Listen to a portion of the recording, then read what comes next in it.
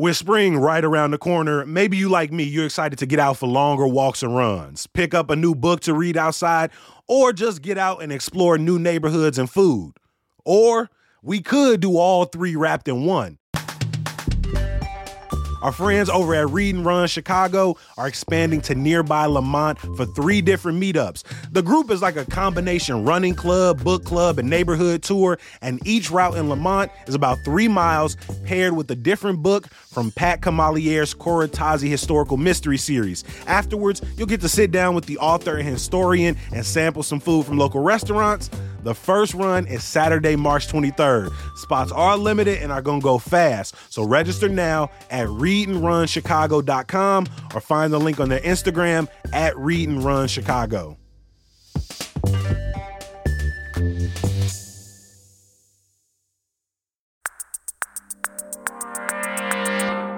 Today on CityCast Chicago, mixed signals on the future of ShotSpotter, renaming Chicagoland birds, and we got some great Thanksgiving takeout deals for you. Joining me is executive producer Simone Alisea. It's Tuesday, November 14th. I'm Jacoby Cochran, and this is what Chicago's talking about.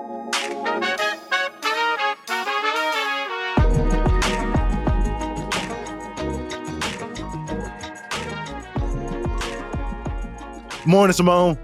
Good morning, Jacoby. How are you? I'm doing good. I just saw the new or the latest Picasso exhibit at the Art Institute yesterday.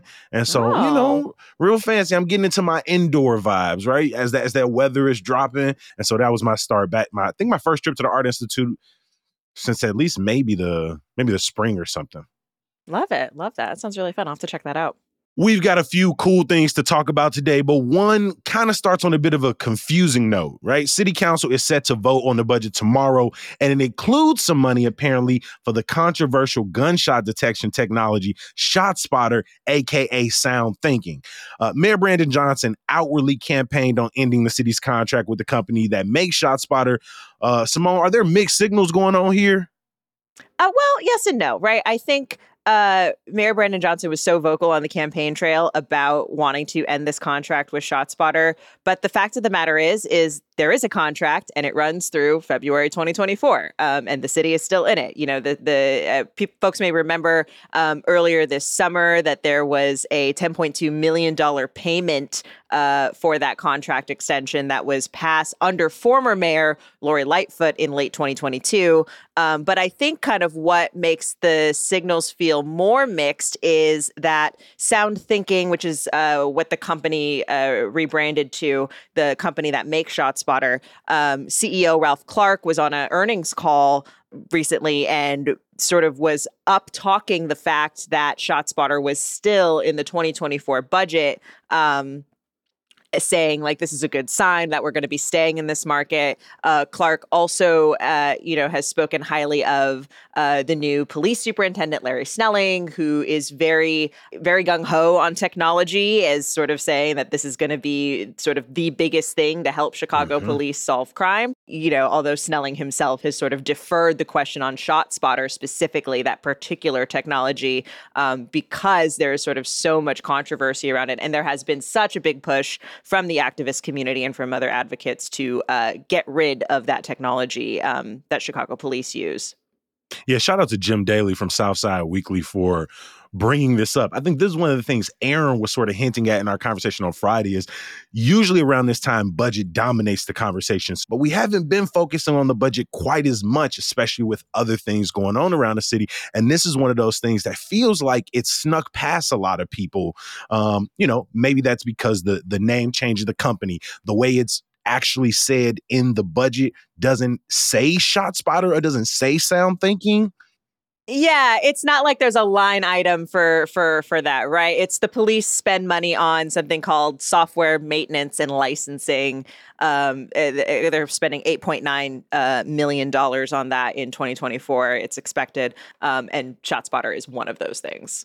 There's like sort of 3 sort of related but sort of separate problems that have been found with ShotSpotter over the past few years. One is just sort of the efficacy. You know, is it leading to arrests? Is it leading to more guns off the street? And the answer to that has been found to be no. The Office of Inspector General released a report a really scathing report that said that's not what's happening here.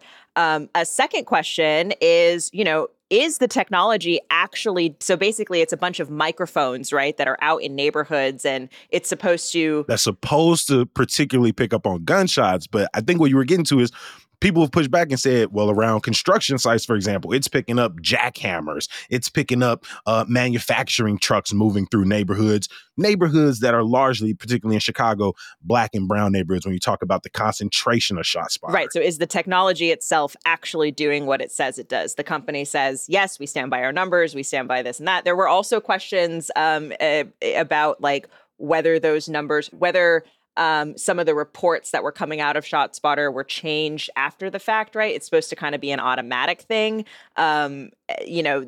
Again, sound thinking officials have denied and disputed that that's what was going on, but there is some reporting to suggest that there are questions around that. And then the third thing, as you alluded to, is the combination of these first two things. Does that then contribute to over-policing of neighborhoods that are already over-policed? And does that contribute to, patterns of discrimination that it has already been found that the Chicago police, participate in? When we talk to organizers, they say it's not just, like you said, right, police officers who already have a larger presence in primarily Black neighborhoods, but the idea that they're responding to an active gunshot or an active shooting sends them to those areas even more charged than before. And so you see in those type of communities a rise in stops.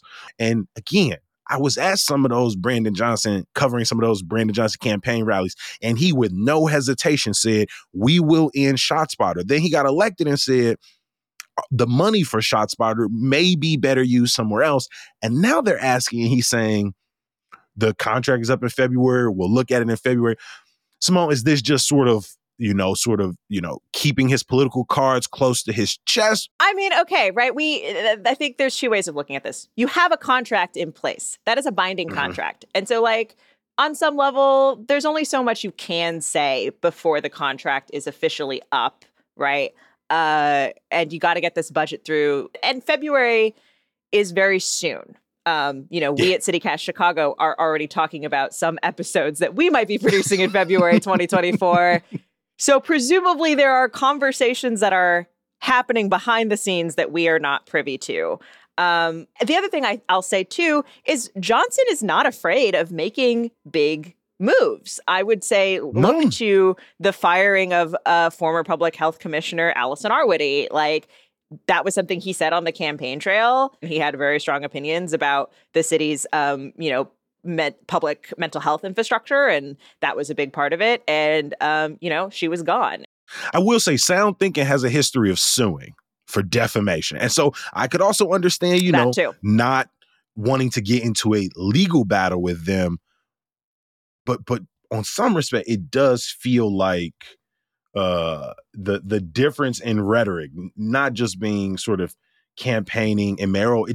I don't know. It seems suspect to me, given how up in arms people were with that $10 million renewal got signed. And then the reason for that was sort of, I didn't know. It was automatic. It just sort of went through. You would think the next time the company is brought up that there's maybe a little bit more transparency or at least a stronger response. We'll come back to it in February.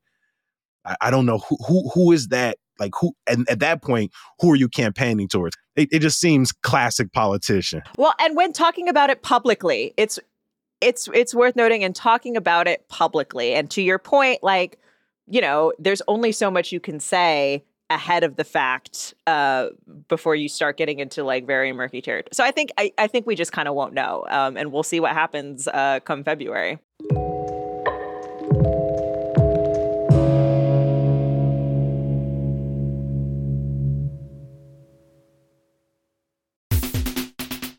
The City of Chicago Department of Business Affairs and Consumer Protection offers a free entrepreneur certificate program for future and current business owners in Chicago. Participants must complete 6 webinars within 6 months in designated webinar categories. Graduates are eligible to apply for the CIBC Bank USA Entrepreneur Loan Program, a bank partner with BACP. The long-standing program was created to support startup or early-stage small businesses gain entrepreneur training with important working capital. Since the program launch, more than 1,000 Chicago entrepreneurs and business owners have successfully completed the program. Completing the process is as easy as 1, 2, 3. Number 1, register by signing up at chicago.gov/BACP certificate. Number 2, attend 6 webinars by registering for upcoming webinars at chicago.gov/BACP webinars. And number 3, graduate from the program and you'll receive your digital certificate and information on connecting with CIBC Bank USA. To learn more about the BACP Entrepreneur Certificate Program, please visit chicago.gov/BACP certificate. Chicago birders, or the bird watching community, may soon be calling some species by new names after the American Ornithological Society announced that it will start renaming birds that are essentially named after people. This has been going on for the last few months. The Chicago Audubon Society is now known as the Chicago Bird Alliance. Simone, why now? Why is the bird community going through this sort of Prince to a symbol type moment? This has been an ongoing conversation for a few years in the birding community. I think for a lot of the same reasons we have been talking about things like monuments, for example. Essentially, people are trying to reconcile the past of some of the titans of birding and their past actions. So Audubon is probably the biggest example. Audubon, named for James Audubon, who's sort of the father of American birding, right? Like, this is like the dude, right? Who turns out had a history of buying and selling slaves, plagiarism in his career, and maybe not the best guy that we want to be naming our things after. And so there's this sort of question too. There are a lot of these birds that are named, just for the people who discovered them or who wrote about them. And there are questions about, like, well, how good were, and mostly men, mostly white men, right? What is going on in their past? So partly it's sort of I would say like a political thing, I guess. But there's also sort of this idea that, like, there are lots of birds that are named for people that, like, aren't related to each other, so, like biologically, or like, you know what I mean? Like, it's not like they're like related species. They're just named for the same person. And so there's also this, just the same person founded multiple birds or named multiple birds. Yeah, exactly. Exactly. And so, like, there's this question of, like, why is this the way that we're categorizing birds? Like, is there a more efficient, effective, useful way of doing this that also then doesn't contribute to sort of these, like, problematic histories that we're like, are we elevating them in a way that we don't want to be doing? Interestingly enough, as somebody who is not into birding, from the example you gave earlier, I feel very prepared for this conversation. We've been renaming. Lakeshore Drive got renamed to DuSable Lakeshore Drive, right? Douglas Park became Douglas Park. We're talking about renaming monuments, renaming streets. But now we're at the point where we're renaming animals. It's an interesting next step in this sort of, let's look back in the history books. What are some decisions we made? And all right, where we can start is just like the names we've given to things. I didn't expect it to expand into to the animal kingdom, but here we are. Again, I actually think this is an easier decision than renaming streets or renaming, like, and getting rid of statues, to be honest. I actually really do. You don't think you don't think Cooper's Hawks, the Cooper family behind the Cooper Hawk isn't going to come out and be like, hey, what do you mean? We can't just be a place that gives wine subscriptions? I don't know what that means. Nothing to me. Cooper's Hawk. It's a restaurant that offers like a wine subscription, which my mom is a part of. So anytime she goes to Cooper's Hawk with my sister or my aunt, they give her like 2 extra bottles to take back home. And so, yeah, I had no idea. I guess where I come from is more like, if I'm someone who's a citizen scientist or whoever who's trying to get into birding, and I'm trying to learn these names, and I'm trying to, like, keep track in my book, like, I would rather have the names make sense to what they actually are, to what is actually being observed and describe. To me, that's just like a more effective and efficient way of like naming things. The Ornithological Society says that they're going to sort of start this process in 2024. We're not sure which birds are going to be renamed yet, but there are 3 that in the Chicagoland area that birders might be familiar with that maybe will be part of this renaming effort. And I thought it would be fun if we looked at pictures of these birds and we tried to come up with a name. And the one I want to start with is the one that you mentioned, which is Cooper's hawk. It's a bird of prey. It's a hawk that is pretty commonly found near Chicago. It's one of the smaller hawks. It's got kind of gray and black plumage in the back and like a white plumage in the front with like brown spots and these amber eyes and like a black tipped beak. I don't know. What do you think? Well, how would you maybe approach naming this bird? So I was on allaboutbirds.org reading about the Cooper's hawk, and it says that it kills its prey by capturing a bird with its feet and repeatedly squeezing. So like falcons typically kill by biting, but the hawk keeps it away from its body and just sort of squeezes it out. And so I was thinking about the squeeze hawk. Oh, or like a constrictor hawk or something like that. Yeah. My first was suffocate hawk, but then I was just like, that seems a little bit too much. Brittle. That seems like the opposite of what we're trying to do here. Yes. I was really into the hawk. Also has a lot of them have like these amber colored eyes, at least in the pictures that we're looking at here. And so like I could really get behind amber-eyed hawk as a thing. Birders might be in our mentions right now saying why that would be a bad name, but I just feel like that is again, it describes what we're looking at here. The next one I want to take a look at, which is Wilson's warbler, and this is a bird that migrates through Illinois, so you're probably not going to see it as often. It's a teeny tiny little songbird. He's very cute, very very small warbler who is like bright yellow with like a yellow green in the back and this like black cap on its head. I don't know. What do you think, Jacoby? I don't know. I was looking at the pictures and it looks like the adult male birds have the black spot on their hat. So my first thought was the toupee warbler or the wig warbler. Ooh, wig warbler. I can get behind warbler, that. I was going to say, I was like, ooh, I might have talked myself into one. But they kind of look like the peeps. You know, those like marshmallow treats that you eat around Easter? They do look like marshmallow peeps. Oh my God. Yeah. You're so right. And so I was thinking about maybe the peeping warbler, or the peeps warbler, something like that, or the marshmallow warbler, something in that sort of the marshmallow warbler. Okay, all of your names are so much better than what I was thinking of, because I was looking at the description and they are often in thickets, and I was like, oh, the thicket warbler I think could be kind of cute. I like that.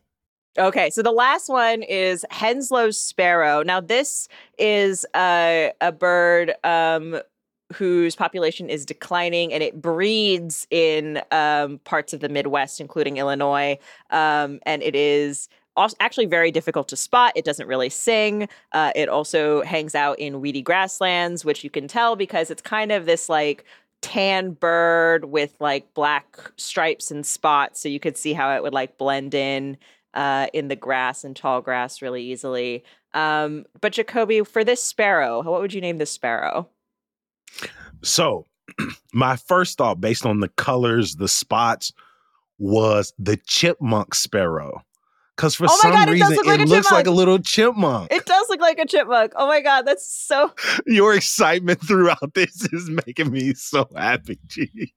I will also say another kind of cute thing that happens that you can see, it's like when the bird kind of ruffles its plumage like on its chest and on its head, it like often has like a black stripe. It looks like a little black mohawk. So I could also go with like, I'm sure mohawk is derived from a bird anyway, so maybe this is redundant, but I feel like, you know, black mohawk sparrow I think could be kind of cute, and I think belies how small the bird is too, which I think is always fun when a bird It kind of looks a little bit like, maybe not the outside, but maybe the underbelly of like a leopard or a jaguar. Something about so just like that spotted. Yeah, like a leopard sparrow. That would be kind of silly. That would be a very silly name for this bird. We're going to post links to the birds we mentioned here. Let us know if you've got better names for them. You can shoot us a text at 773-780-0246. And also just let me know if you see any cool birds, because apparently I'm into that. So, yeah. Before we get up out of here, we are at that time. We are a little over a week away from Thanksgiving. Now is the time to make those reservations or put your orders in, especially if you're trying to make dishes from a Chicago restaurant. You know, part of that new Thanksgiving tradition. Luckily, we've got a whole guide to Thanksgiving specials at our website, chicago.citycast.fm. Shout out to our newsletter editor, Sydney Madden. Hey, one that definitely stood out to me from this list was a throwback to an episode we did a long time ago when we visited Wake and Bacon, the CBD-infused restaurant over in Lakeview. And they're going to have like brunch specials, anything from berry crepes, spiced maple chicken and waffles, and including some mocktails. And so, I love me a good infused dish or two. And our first trip to Wake and Bacon was nice. I haven't been able to get back up there, but that's one I really thought was cool. I will say one recommendation on here that I'm really glad we have is Soul Veg City in Chatham.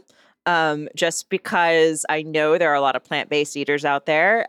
Now, granted, I don't know if I am brave enough to put a plant-based, a vegan duck on my Thanksgiving table, personally. No, my family ain't going. But Soul Veg City does really great work. So, like, those candied yams, yeah, I'm definitely going for those. Yeah, like kale greens, I'm sure those are going to be great, and their cornbread as well. I will also say I am very much looking at, I don't know why, this like Brussels sprout casserole from Split Rail and Ukrainian Village just sounds really good. I don't know. I'm here for the sides, clearly. Like that's what I really want get down with that. In my Thanksgiving. We also, after we published that, one of our readers, Richard, wrote in with even more recommendations for specials. Sugar Moon Bakery in Logan Square is taking pre-orders. Mindy's Bakery in Wicker Park. Also, Funeral Potatoes is doing Thanksgiving delivery. That's sort of that's a delivery only business anyway. But that menu looks really good. There's a Gouda mac and cheese and then Duck Inn in Bridgeport as well is doing traditional Thanksgiving dinner for pickup or delivery. That's if you're really trying to impress somebody. Hey, another one that's a good option, and I got this from our friends over at Eater Chicago, who put together their own map for places you can dine in or order from. Lexington Betty Smokehouse. We stopped by there with Ariane Nettles when we did our Pullman Roseland neighborhood guide. They're offering a 12 to 15 pound whole smoked turkey with gravy, candy, yams, turkey gizzard dressing, and Gouda mac and cheese. But you gotta order by Thursday, November 16th. You can place it online and you can pick it up next Wednesday out in Pullman. That's definitely a good one. A smoked turkey, that is worth putting it in order and not doing it yourself. Because it is, number one, it is so hard to smoke a turkey, but it's so good and it makes a huge difference. Also, that they're going to do a good job because that's what they do. We doing a couple of jerk turkeys over at my mom's house. She's been jerking the turkeys over the last couple of years. And I think this is going to be the first year where we have more jerk turkey than we have just straight up classic turkey. And so we've been moving towards some different kind of turkeys over at our Thanksgiving. So I think soon enough, I don't know if it's going to be my mom on her smoker or my boy Darius on his, but soon enough, somebody in my circle is going to smoke a whole turkey for 12 hours. And I will be there the day that it gets carved. I will be there. Jerk turkey sounds good. I would be there. Jacoby, I know you're preparing a Friendsgiving too for a bunch of people. What's the thing you're most looking forward to cooking? Cornish hens. Cornish hens and dressing. You're doing Cornish hens? Yes. I love a mini Cornish hen because it feels like you got your own extra. You are so extra.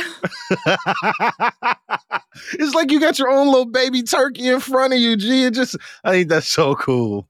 So yeah, we just gonna be handing out Cornish hens in this joint. I want to give a huge thank you to our executive producer, Simone Alisea. These Tuesdays mean a lot to me, G. Thanks, Jacoby.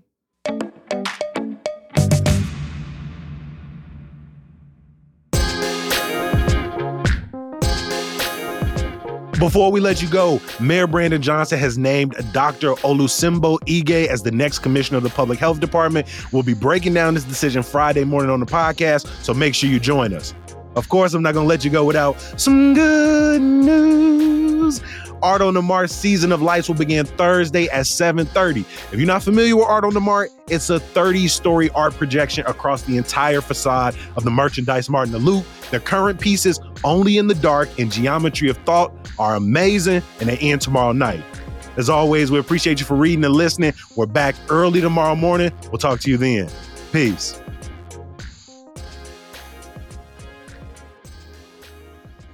I believe it's jaguars that will mimic the sounds of screaming children and to get people into the jungle so that they can attack it. Oh my God, that was the creepiest, coolest fact I could have possibly heard today. What? Oh my, imagine you just like, I'm gonna save this helpless kid, and that jaguar's like, gotcha, bitch. I believe it's jaguars. Don't quote me on it. It's a cat. It's one of the jungle cats. That's crazy cool evolutionary track.